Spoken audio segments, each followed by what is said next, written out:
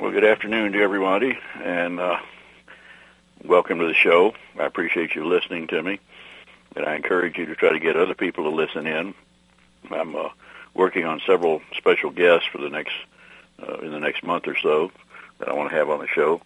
But today, obviously, our first topic of discussion has to be the treaty with Iran. And make no mistake about it, it is a treaty. And we're going to talk in a minute about the constitutional implications of the way it's being treated by the Congress and by the executive branch as an executive agreement that does not require two-thirds vote of the Senate to ratify it. But first, let's look at the treaty itself. I spent all morning plowing through it. I haven't read the entire thing yet because I took time off to suffer through Obama's press conference. And he got very testy at several points about being questioned. I mean, he sounded more and more, well, he sounds more and more all the time like Adolf Hitler. Don't question me.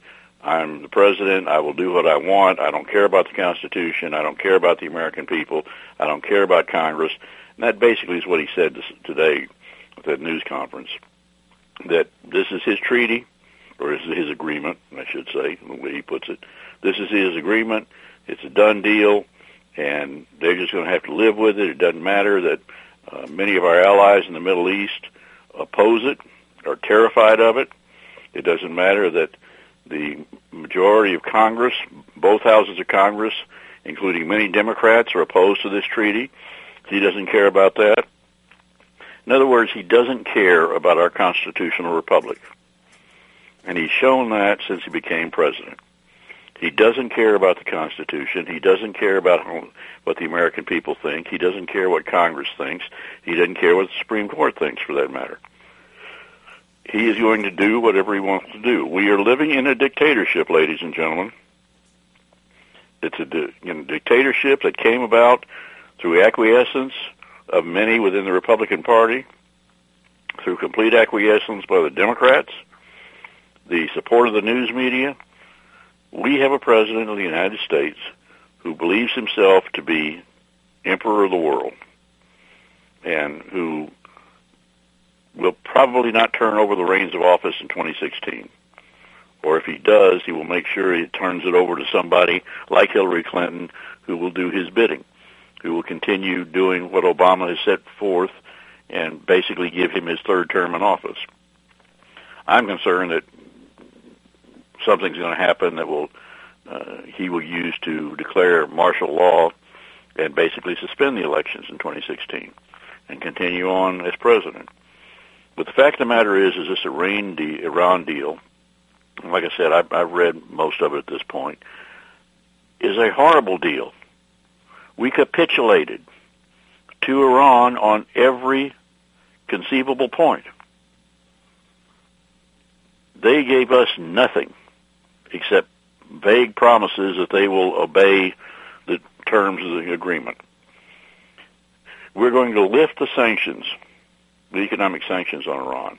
We're talking about billions of dollars that Iran is now going to be able to use to fund Hezbollah, to fund its terrorist operations in other countries. I mean, even Obama said this morning that Iran, is guilty of bad behavior because they fund terrorism. Yet he doesn't seem to care about that. We gave him a farm. Not since Neville Chamberlain did the agreement with Adolf Hitler has there been a foreign policy surrender as bad as this. We have basically told the Iranians, do whatever you want. We're not going to do anything about it. We're not going to leave ourselves an option to do anything about it. Now, Obama keeps talking about, well, if they violate the agreement, the sanctions will kick back in. We have an automatic provision to kick them back in. There's no such thing as an automatic provision. How are you going to kick back in and take back the money that you've released to Iran? The billions of dollars in foreign bank accounts that have been seized, and now it's going to be released. As soon as they get their hands on the money, Iran's going to break the agreement entirely. And what will be done to stop them? Nothing. You can't get that money back. You've already given it to them. They're already spending it. They're buying new weapons with it. They're buying weapons for Hezbollah. They're spending the money supporting terrorism around the world. I mean, how quickly we forget that in Iraq, hundreds, if not thousands of Americans were killed by IEDs and weapons supplied by the Iranians to Al-Qaeda, to the resistance in Iraq. Americans died. At some points, the Iranians were actually involved. The Iranian army, the Republican Guard of the Iranian army, actually had people fighting against us in Iraq. Yet all of that is forgiven by the President of the United States. All of that is water under the bridge. He doesn't care. And what about the 4 Americans being held by the Iranians illegally? A U.S. Marine, a reporter, a Christian minister, a former FBI agent. Obama was asked why they weren't part of the negotiations. And he got very testy over this. Major Garrett actually asked him the question and, wanted to know, and it was a legitimate question. Why are you content with leaving those 4 Americans in the hands of the Iranians? Why didn't you try to make that part of the negotiations? And he said, because that would have opened the door for Iran to ask for even more. What kind of answer is that? You've already given Iran everything it wanted. I mean, there's absolutely nothing in this agreement that keeps them from developing a nuclear weapon, if not a year from now, 10 years from now. You're going to cancel the prohibition against Iran to get conventional weapons. So they're going to be able to get machine guns, they're going to be able to get tanks, they're going to be able to get armored personnel carriers and Humvees and attack vehicles, Strikers. They're going to be able to get all types of weapons and ammunition that they can then turn over to Hezbollah or to Al-Qaeda. Because let's not forget, Al-Qaeda leadership has been operating out of Iran for years. So Iran may claim it opposes ISIS, and by the way, there's nothing in this agreement asking, where Iran commits to fighting ISIS. But they've supported Al-Qaeda, and now they're going to be getting conventional weapons. And in 8 years under this agreement, and think about this, okay, I'm an old guy. I may not be around in 8 years. Hopefully I will be, but there's no guarantee of that. But my children, God willing, will be around, and my grandchildren. And in 8 years, the Iranians are going to be able to get ballistic missiles, ICBM, intercontinental ballistic missiles. The Russians are already ready to give them to them right now. The North Koreans will give them to them right now. They may get them from the North Koreans long before the 8 years is up. And everybody's saying, well, if they don't have a nuclear weapon, that doesn't matter. Number one, they'll have a nuclear weapon. Number two, you have any idea how many explosives can be packed into the nose cone of an ICBM? And I'm talking about conventional explosives. They could be fired on the United States and could destroy major portions of some of our cities. Nobody realizes or seems to want to talk about the fact that you can also put biological weapons and chemical weapons into the nose cones of ballistic missiles. In fact, that was being done during Desert Storm by Saddam Hussein, firing short-range missiles at Israel. So if you can do that with short-range missiles, imagine what can be packed into the nose cone of an ICBM. And there's also the probability of an EMP attack, electromagnetic pulse, that, according to my friend Kevin Freeman, who's been on this show several times, is an extreme danger to our electric grids in this country. If one single nuclear warhead is set off in space above our country, it could destroy our electric grid. And I'm not talking about knock it out for a couple of days or a couple of weeks or a couple of months. I'm talking about knocking it out for years. Imagine you can't withdraw money from your bank because everything's on the internet. Everything is relying on electricity. You can't pump gas for your automobile because the pumps are all set electrically. Grocery stores are not going to be able to get food. They're not going to be able to order food. If they do have food, you're not going to be able to use a credit card to buy it. You're going to have cash. Credit cards will be no good. The banks will be shut down. Checks will be no good. Medical facilities are going to run out of medicine very quickly. They're not going to be able to function as far as using x-ray machines and this sort of thing because, they're on backup generators, but those backup generators generally operate on gasoline, and after a while they're not going to be able to get gasoline. So literally millions of Americans will die as a result of such an attack. And under this agreement with Iran, they're going to be in a position within a decade at the most to launch such a strike against us. There's no real verification here. Basically, the Iranians, if we think that they're up to something, we'll tell them that, okay, we want to inspect such and such a location. And the Iranians will say, okay, you can come in 24 days. But in 24 days, whatever's at that location can be moved to another location. We don't have the human intelligence in Iran to tell us what's going on. We don't have the human intelligence anywhere in the world because nobody trusts us anymore. Too many of our people have been outed by the Obama administration because he thinks, hey, this will help me make me look good. I want to turn over intelligence, or I'm going to turn it over to the press and let the press know what I did here. Take SEAL Team 6. What happened to them after they killed Osama bin Laden? A bunch of those guys died because they were outed by the Obama administration. So they're not going to be verifying anything. They're not really going to care whether anything is verified or not, as far as the Obama administration is concerned. He's got his legacy deal. He's looking at, I can say that I normalize relations with communist Cuba. And we got nothing for that. Cuba's got a lot of Americans being held prisoner, too. There was no negotiation for those Americans. Iran holds Americans. No negotiation to release them. When are people going to realize that Obama doesn't care about Americans?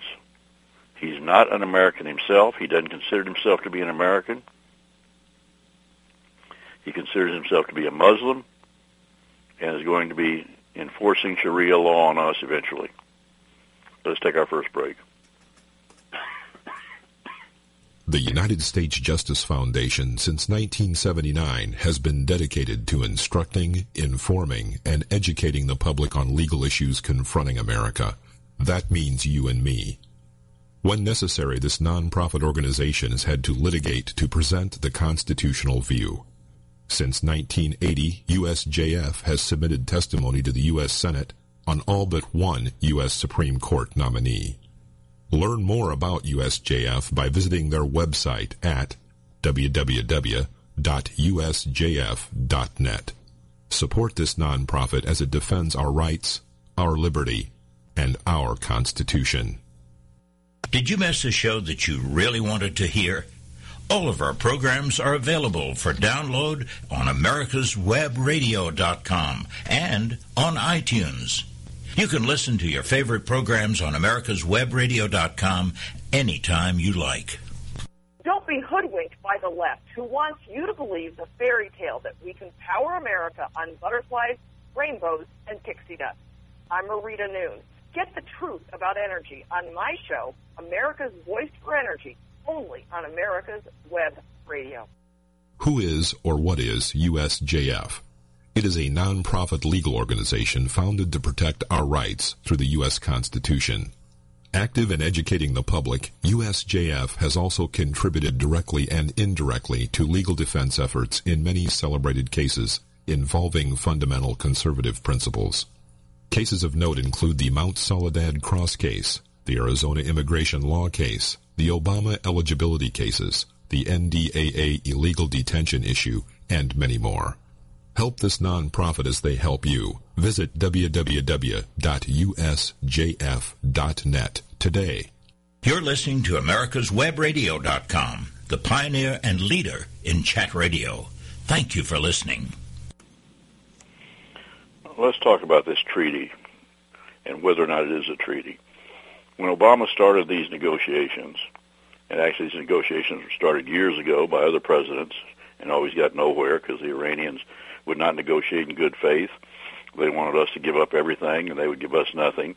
And former presidents refused to do that, much to the chagrin of the Iranians. But now they have Obama in there, and Obama's willing to give away everything, including the kitchen sink, to them. But he starts calling this, and he's going to do this by executive agreement. Now, the definition of a treaty is any agreement between one or more countries that is done under international law. Now, this treaty is obviously being done under international law. This agreement is between not just two countries, but a number of different countries, because you have the Russians and the Chinese, who, by the way, fully support the Iranians in this. So if it comes down to sanctions being put back on, they're going to oppose that in the United Nations. And, you know, we're going to get no help from the Chinese or the Russians.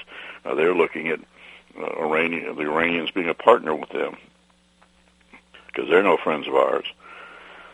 So, oh, and by the way, one of the provisions of this treaty that is absolutely terrifying is that if the Iranians are accused of violating some of the provisions of the treaty, a tribunal will be formed, or not really a tribunal, but a committee, let's call it, will be formed to decide whether or not they have violated the agreement. The committee will be made up of several countries, including Iran. Now, how's that for justice? Can you imagine if you're being tried for a crime in this country, that you're allowed to act as your own judge or a member of the jury?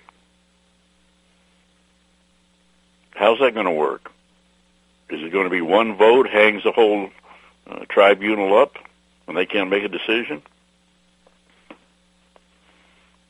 And that's part of the treaty. The whole thing is just utterly bizarre. But let's get back to the fact that it is a treaty.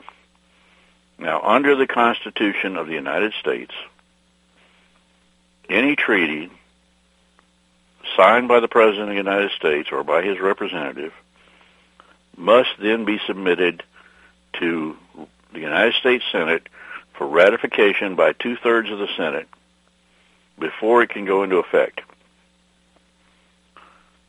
Now, when Obama started making noises about he was going to do this without the Senate, Republicans got angry. Some of the Democrats got angry. But then they made an agreement with him that's absolutely extraordinary. They said, okay, we'll do this. We'll give up the right of the United States Senate, the obligation under the Constitution. We'll give up the obligation to ratify this treaty by a 2/3 majority. We will accept your definition that it's not a treaty, and clearly it is, but we'll accept your definition, Obama, that it's not a treaty, but that it's a executive agreement. But you have to submit it to us for review, and we have to have 60 days for review of the treaty, and then we can vote it up or down by a majority vote. But then, if a majority of the Congress votes against it, and there's no guarantee that the Democrats will join with the Republicans in the Senate to do that. There's a lot of them that are opposing at this point, but Obama usually manages to get the Democrats into lockstep with him eventually. But say both houses of Congress vote by a simple majority not to accept the treaty. Obama then has the right to veto that vote. And once he vetoes it, in order to override that veto, you have to have 2/3 of the Senate and 2/3 of the House of Representatives vote to override it. Obama will only need 34 votes in order to put the treaty into effect. Now, under the Constitution, he should need 67 votes to put the treaty into effect, or 66 votes, because that's what it would take to, 67 votes is what it would take to have two-thirds majority. So he would need to do that in order to ratify the treaty. That is what the Constitution calls for. The Constitution does not give the Congress or the Senate, particularly, the right to give up that. When the Senate voted to make this agreement with Obama, the Senate, in effect, said, we are changing the Constitution. We are giving up our constitutional right and our constitutional obligation to vote on a treaty in the Senate, to ratify it by two-thirds majority. We are giving that right up. We are, in effect, changing the Constitution without going through the amendment process that's set up in the Constitution. We're just going to change it. We're going to do what Obama has told us to do. And this is a Republican-controlled Senate that did this, and a Republican-controlled House that did this. Now, the House really doesn't have any say in it one way or the other. The Constitution provides that treaties must be ratified by the Senate. The House has no say in it at all. Yet the Obama administration got the Republicans to vote and go along with this. What they should have done, the minute he came out and started saying, I'm going to do this by an executive agreement, they should have gone to the United States Supreme Court directly, because that's what the Constitution provides for, directly to the United States Supreme Court to get a declaratory judgment that this was, in fact, a treaty. And one of the things I'm doing right now is I'm researching Supreme Court decisions regarding treaties and what the definition of a treaty is. And what I'm uncovering so far indicates to me that if somebody in the Senate had guts enough to do this, it wouldn't take just one senator, that they would have won. And that the Supreme Court, even as left-wing as it's been, I think the Supreme Court would have gone along with them and said, no, this is a treaty. It has to be ratified by two-thirds of the United States Senate. I think that's what would have happened. It's not too late. A suit can still be filed before Congress even votes on this treaty. Somebody in the United States Senate has to have the guts to step up and say, no, you cannot do this. This is, in fact, a treaty. Read it. Look at the definitions of the Supreme Court when it talks about treaties and international agreements in the same breath. It basically sees no difference between them. Well, if there's no difference between a treaty and an international agreement, then there's no difference between a treaty and an executive agreement that's internationally involves other countries. So it has to be voted on by the United States Senate. And as Americans, if we allow this thing to go forward the way it's presently constituted, we have basically said the Constitution is meaningless, that not only can the Supreme Court change the Constitution, like it did on the gay marriage ruling, without any rhyme or reason or justification, but the Congress can change the Constitution without going through the amendment process. The Congress can just choose to ignore the Constitution. So we will have all three branches of government, the executive branch, the judicial branch, and the legislative branch, basically saying the Constitution is no longer applicable. We will do whatever we want. We will allow the other branches to do whatever they want. We're not going to enforce the Constitution. That's what's happening here. I'm going to be writing an article about this in the next few days, about the treaty, but primarily about the constitutional issue, because nobody's talking about that. Not Fox News, not members of the U.S. Senate, not members of the House of Representatives. Nobody is talking about the constitutional issue here. And yeah, maybe I'm wrong, but I don't think so. But it certainly would be worth the effort. And see, the reason I keep calling on a U.S. Senator to file suit, because you have the standing rules. You have to, in order to get standing to file a suit, you have to prove that you are being adversely affected by whatever's being done. Well, I think I can get standing myself on that because, I'm a voter. I voted for U.S. senators in the state of Texas. Now, when I voted for them, it was my understanding that the Constitution required that they be part of a ratification process of any U.S. treaty. Now these two senators have said, or they haven't said specifically them, but now the Senate in total has said that we're going to give up that right and obligation of ours. So I'm no longer being represented in the United States Senate the way it's required under the Constitution. So I think I would have standing, but the courts would probably, because they like to find a way to throw cases out like this, would probably say, no, you don't have standing. But they can't say that to a U.S. Senator. Because the U.S. Senator can say, look, I have a constitutional obligation to represent my constituents and vote on treaties. If you allow this to go forward as an executive agreement and not be ratified by a two-thirds majority of the Senate, then that violates my constitutional obligation to my constituents. That's a game changer. That's a whole new ball game. I want to be researching this extensively in the next few days, and we're going to be talking about the United States Justice Foundation. And, you can go to my blog at Michael Connelly, CONNELLY.JIGSY.com, and you can read the article when I post it. And you can also email me, and I will put you on the email list so that you'll get notice of new postings of the article.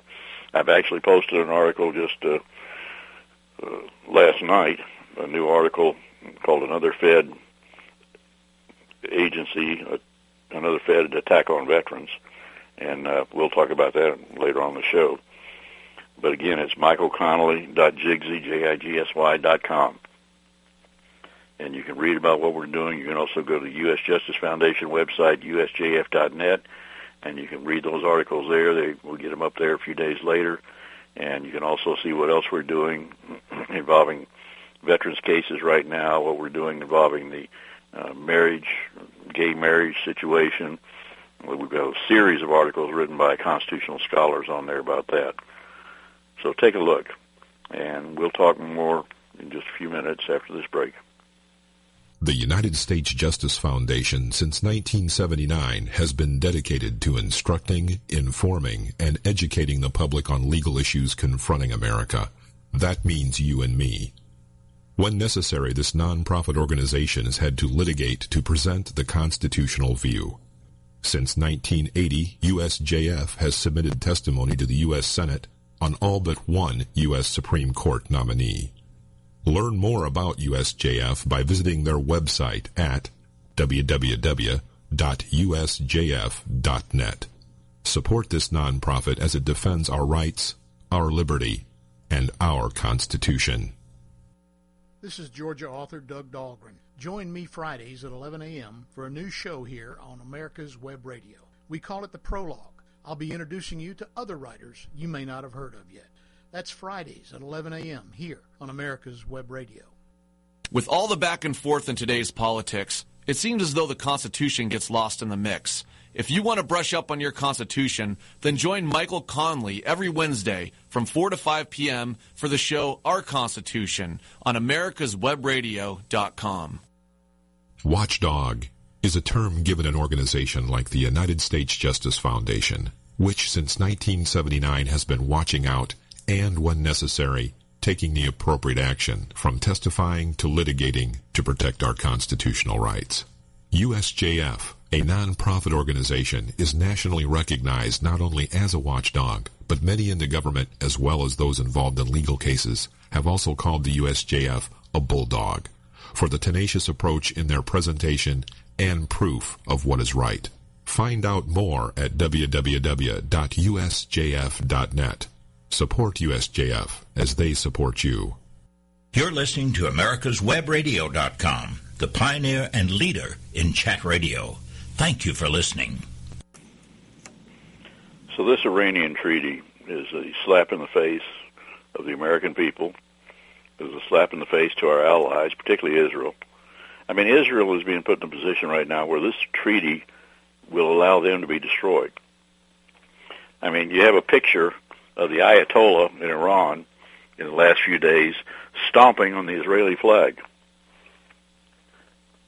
They call us the great Satan. They call Israel the little Satan. Iran has vowed to destroy us. They have vowed to impose Sharia law around the world. They vowed to kill all Jews. Men, women, and children, everybody that lives in Israel would be executed by the Iranians. And this is who we've made an agreement with? Now, Netanyahu is very upset about this, and needless to say, wouldn't you be? His country has been condemned to death. His people have been condemned to death by Obama and essentially by the United States Congress. Oh, yeah, they're doing their posturing now. Oh, well, we can't do this because, you know, Israel is our ally, and so we'll vote it down in Congress, and then Obama can veto our vote, and then it can go through because we won't have the votes to override the veto. This is all lip service. This is all caving in by our Congress, by our congressional leadership. And not every member of Congress has caved in on this. Our congressional leadership did. Mitch McConnell, John Boehner. They're not leading the fight against Obama. They're basically giving in to Obama on everything. I watched the presidential press conference. The man lied because I've read the treaty, or at least parts of it at this point. He's lying. Remember when he said that under Obamacare, if you like your doctor, you can keep your doctor? If you like your insurance company, you can keep your insurance company? Well, he lied. And now everybody knows he lied. And now he stands up in front of these reporters, in front of the American people this morning, and he says that this agreement will keep Iran from ever having a nuclear weapon. That's not what the agreement says. It says Iran would not develop a nuclear weapon for 10 years. That's not that long a period of time. After 10 years, they can develop a nuclear weapon. It doesn't have any provisions in it that stop Iran from continuing to develop a weapon right now. Because they're still going to have centrifuges. They're still going to have the capability of enriching uranium. They're going to have to supposedly get rid of most of it, but you don't need that much. They can go on with their research and development. We're not going to know what they're doing. They're not going to tell us what they're doing. All of this relies on trusting the Iranians to be honest and to all of a sudden become good people. The Iranian leadership, they have been bad actors for years. They continue to be bad actors. They're not going to change. The people in Iran are celebrating this as a victory over the United States and our allies. And it is. It's a major victory. We gave them the farm, and we got nothing in return. When Obama says that this is going to keep the Iranians from getting a nuclear weapon, that is an out-and-out, ball-faced lie. The question is not whether or not they're going to get the weapons, but when they're going to get a weapon, or more than one weapon. And what are they going to do with the weapon when they get it? Well, they could use it against us directly, or they can develop some weapons and give them to terrorist organizations. I mean, they got the capability right now to make dirty bombs and give those to terrorist organizations. There's really nothing in this treaty that prohibits them from doing that. So Obama's lied to us again. and he continues to lie to us. And it's not just on this issue. Obama lies to us on immigration, and he ignores the Constitution when it comes to immigration. Under Article 2, Article 1, Section 8 of the Constitution, the control over naturalization and thereby immigration in this country is given completely to the Congress of the United States. Nowhere in the Constitution does the President have any control over immigration. Yet Obama has granted amnesty, has changed the law, has ignored the law, all of which he cannot do because Article 2, Section 2 of the Constitution says the President must enforce the laws passed by Congress. Obama has decided that doesn't apply to him. He's going to change laws whenever he wants. He's going to make new laws. He's done it repeatedly with these executive actions, executive orders, and he did it on amnesty. And he basically has stopped the enforcement of existing federal law that requires people to break the law of this country and come here illegally must be deported. He stopped the deportations. They really don't exist anymore. People that are deported have committed crimes here in this country and are deported. They come back in, and under the sanctuary city policy, which is illegal, by the way, by federal law, but in places like San Francisco, they're not going to, even convicted criminals, obviously, are not going to be deported. They're going to be turned over to be deported. They're going to be let go so they can go out and kill young women up here on a wharf in San Francisco. By the way, where's Obama on this? I mean, federal officials were sent to the funeral of Michael Brown, a criminal who attacked a policeman and got killed.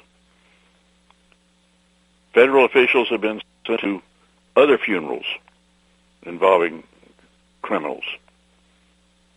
The Trahan matter. All over the country this is happening.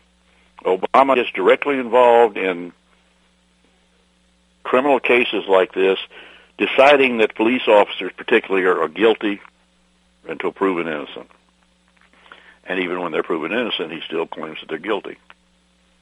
And he always calls the family. He always commiserates with the families of these killed thugs. Yet we have a young woman killed in San Francisco by an illegal alien who was a convicted felon who had been deported 5 times from this country, and who was back in, and who was being held in jail in San Francisco under a detainer that they basically required that if he was released from jail, he had to be turned over to ICE to be deported. And the sheriff of San Francisco decided, well, we're a sanctuary city. We don't have to obey federal law.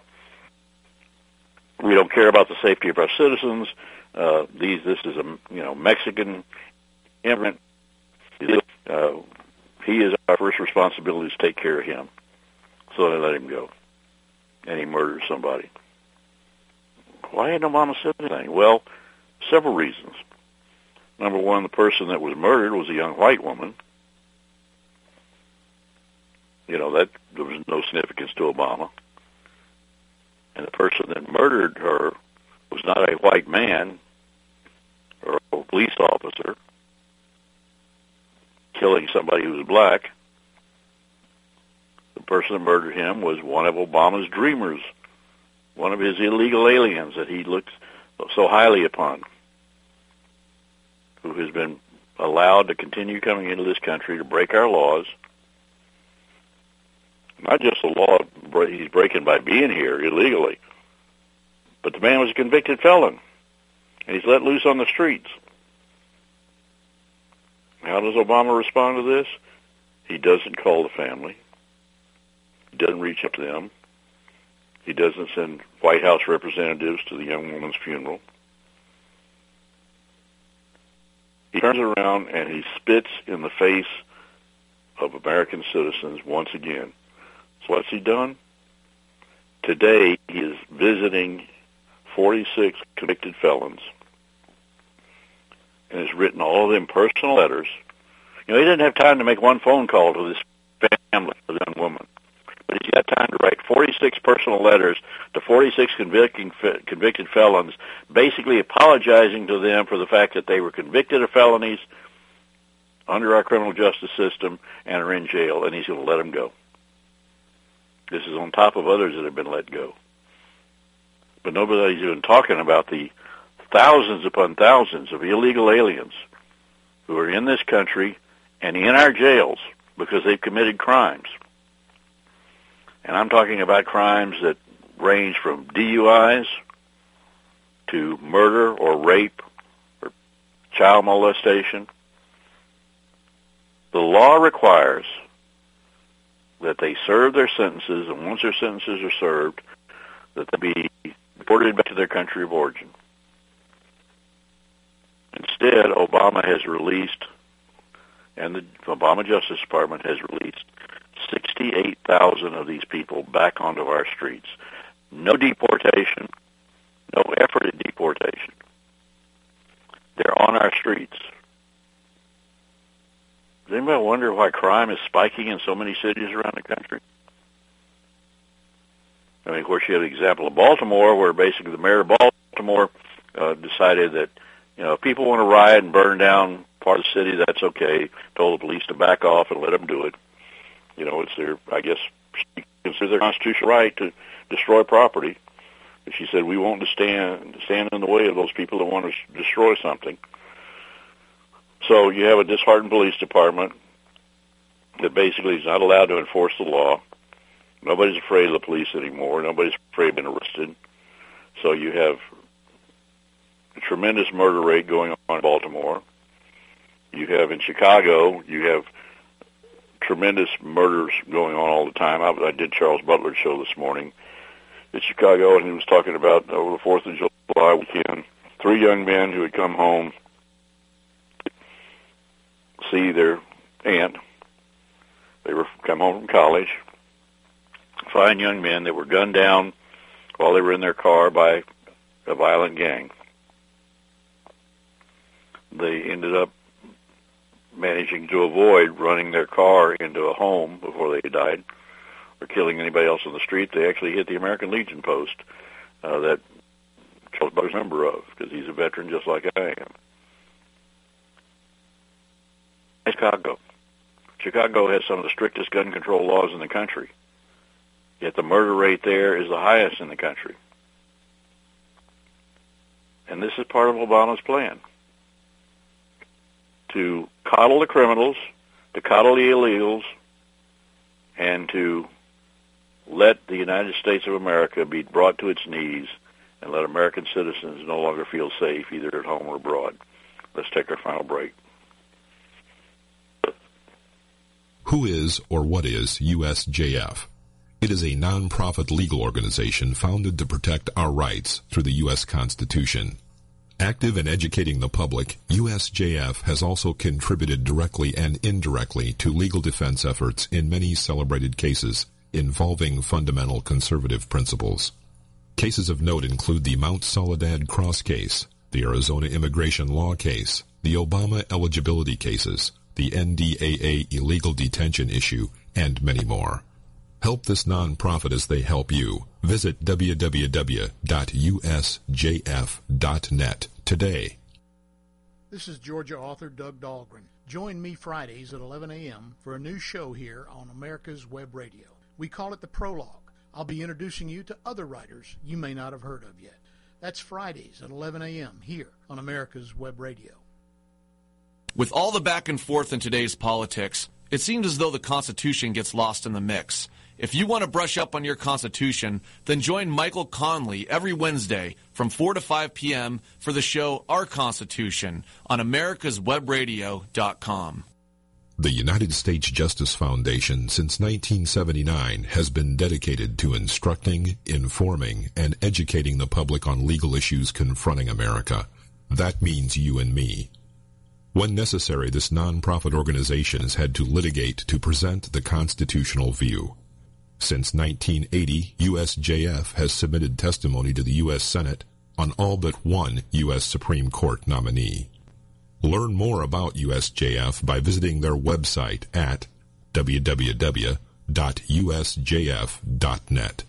Support this nonprofit as it defends our rights, our liberty, and our Constitution. You're listening to AmericasWebRadio.com, the pioneer and leader in chat radio. Thank you for listening. With the negotiations involving this Iranian treaty, with the overlooking of the fact that illegal immigrants in this country are committing numerous murders. Last count I heard was 121, and that was before this young lady was killed out in California. I understand there have been several more murders since then. In fact, a young woman and her 3-year-old baby were burned to death by an illegal immigrant in North Carolina, I believe it was. And, this was someone else who had been deported and was back in this country. So we have all this going on, and Americans are continuing to be held hostage by the Iranians. Americans are continuing to die on our streets, being killed by illegal aliens. And this is what Obama's letting happen. And this is what he wants to have happen. He doesn't care about us. He doesn't care about the lives of Americans. If he did, we would be attacking ISIS persistently, in full force, instead of these very limited attacks where we'll launch 5 sorties against aircraft against ISIS in a day, and 2 to 3 of them will come back without ever having dropped their bombs or fired their rockets because they can't get clearance from the White House to attack the target they see.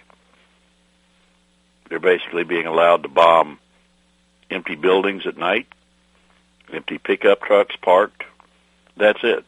He didn't want any ISIS members. He didn't want to kill Muslims. He didn't want to kill radical jihadists. He doesn't even admit they exist. He doesn't care about the people of this country.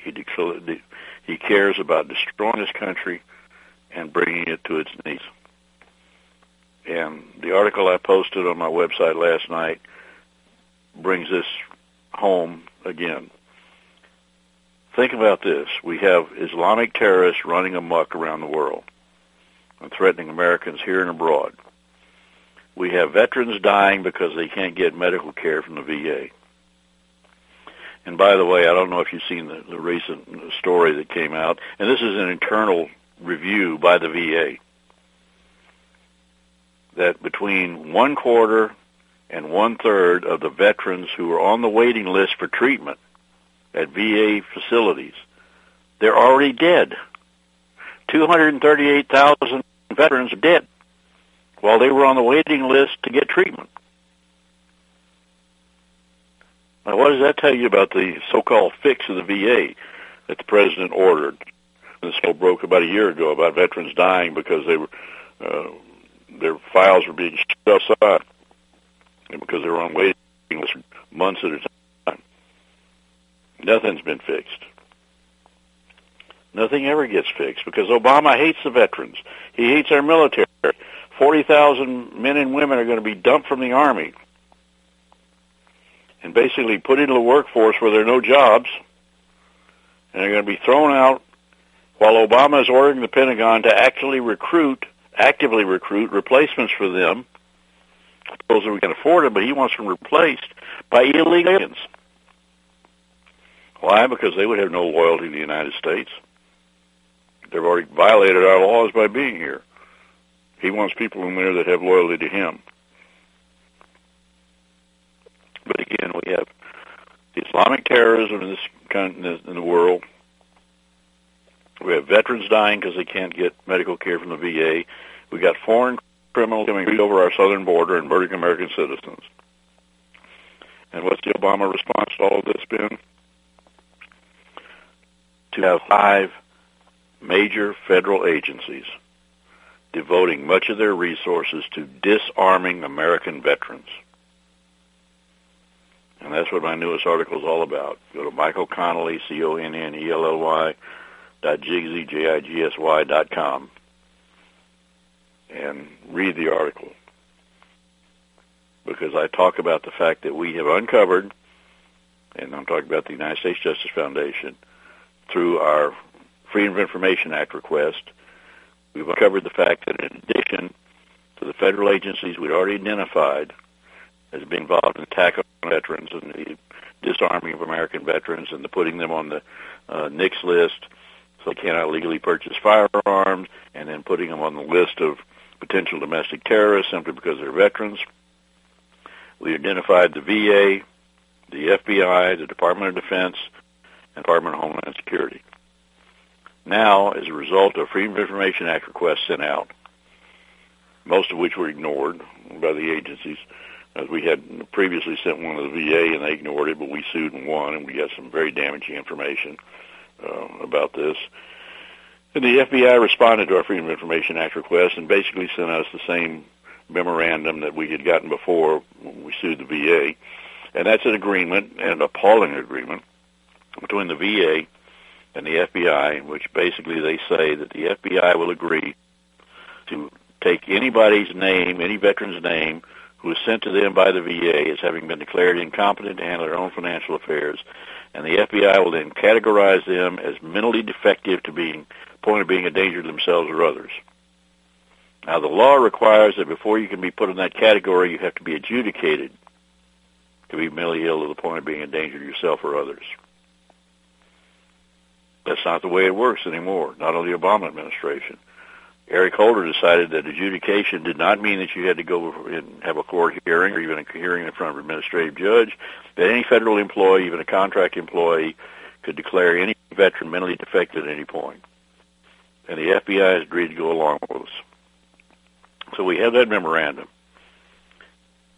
And then all of a sudden, a couple of weeks ago, actually about a month ago now, we were stunned to receive a letter in response to our Freedom of Information Act request from a fifth federal agency that we had not made a request to. I'm talking about the Bureau of Alcohol, Tobacco, and Firearms. They informed us that the FBI had sent them 7 pages of documents and asked them to decide whether or not they could be released to us. They don't say what these documents are, what they relate to, but obviously they relate to this situation, because BATF tells us they're going to deny us access to these documents because they are interagency random. So now we have definitive proof that there are 5 federal agencies involved in attacking our veterans. Senator Charles Grassley's committee, the Senate Judiciary Committee, is investigating the classification of so many veterans as mentally ill, because they have learned, and we've been working with them on this, they have learned that of the people on the NICS list, the National Criminal Instant Background Check list, that have been put on that list and cannot purchase firearms because they have been declared mentally defective to the point of being a danger to themselves or others, that 99.3% of the people on that list are American veterans. They're being put on that list because they've been declared incompetent to handle their own financial affairs. Or they're being declared incompetent because they have minor PTSD, or because they may have been depressed at some point following loss of a friend in combat, because they may have lost a limb in combat, or because they let their spouses pay the family bills, and we're directly working with several veterans, including one here in Texas, who, and I've got the letters, was told he was mentally incompetent or incompetent to handle his own financial affairs and could not own firearms because he had his bills paid automatically by the bank, automatically out of his checking account every month. How many of us do that? How many of you do that? How long will it be before the federal government comes after you, veteran or not, and declares you incompetent? We're continuing to represent veterans around the country. We're doing it for free. We need help. I recently got a check for $10,000 in the mail from somebody that wants to support us in our efforts. This is not the only thing we're working on, as you can tell, but it's one of the most important things we're working on. please contribute to us. Go to usjf.net, and you can find out how to contribute online or how to send us a check in the mail. Support us. Support what we're doing for our country. Take a look at our website, usjf.net. Take a look at my blog, Michael Connelly, CONNELLY.jigsy.com. There you can find out about what I'm doing, what I'm writing about. You can also check out my books, including The Mortarman, the book about my father's unit during World War II that's become a big seller, and my patriotic novel, Amayeli, A Story of America, which the liberals hate. And then you'd also order copies of my booklet, Our Constitution, which is a 77-page booklet that takes each article and each amendment of the Constitution and puts them out the way they were originally written, and then I put my comments about what they actually mean. And this is being bought. Thousands of copies have been sold. People are buying them to give out to school children, to give out to friends, just to carry around with them, to give out to organizations. So you can go to www.constitution.jigsy.com or to my website, michaelconnelly.jigsy.com, and you can find out how to order copies of those booklets. So thank you for having me with you again today, and I look forward to talking to you again next week. God bless America. This is America'sWebRadio.com, the best in chat radio designed just for you.